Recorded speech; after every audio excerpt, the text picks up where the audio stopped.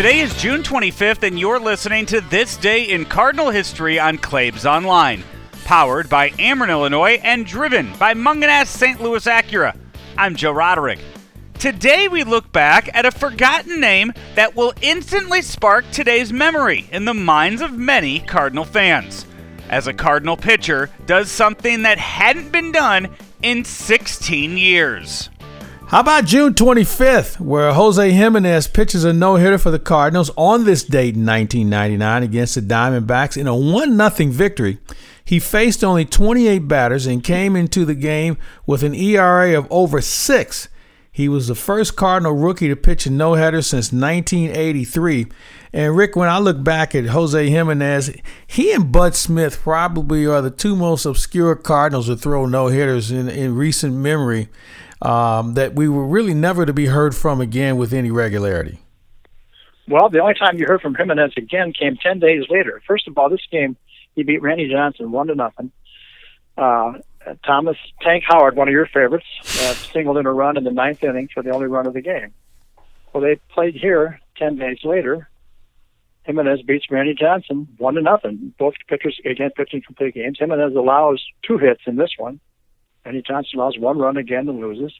Thomas Tank Howard guys in the only line with a single.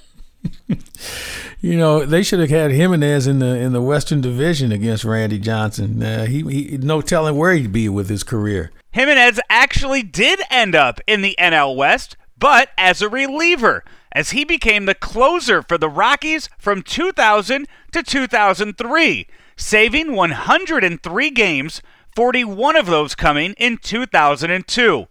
Both of those still stand as a franchise record in Colorado. This is This Day in Cardinal History on Claibs Online, powered by Ameren, Illinois, and driven by Mungenast St. Louis Acura.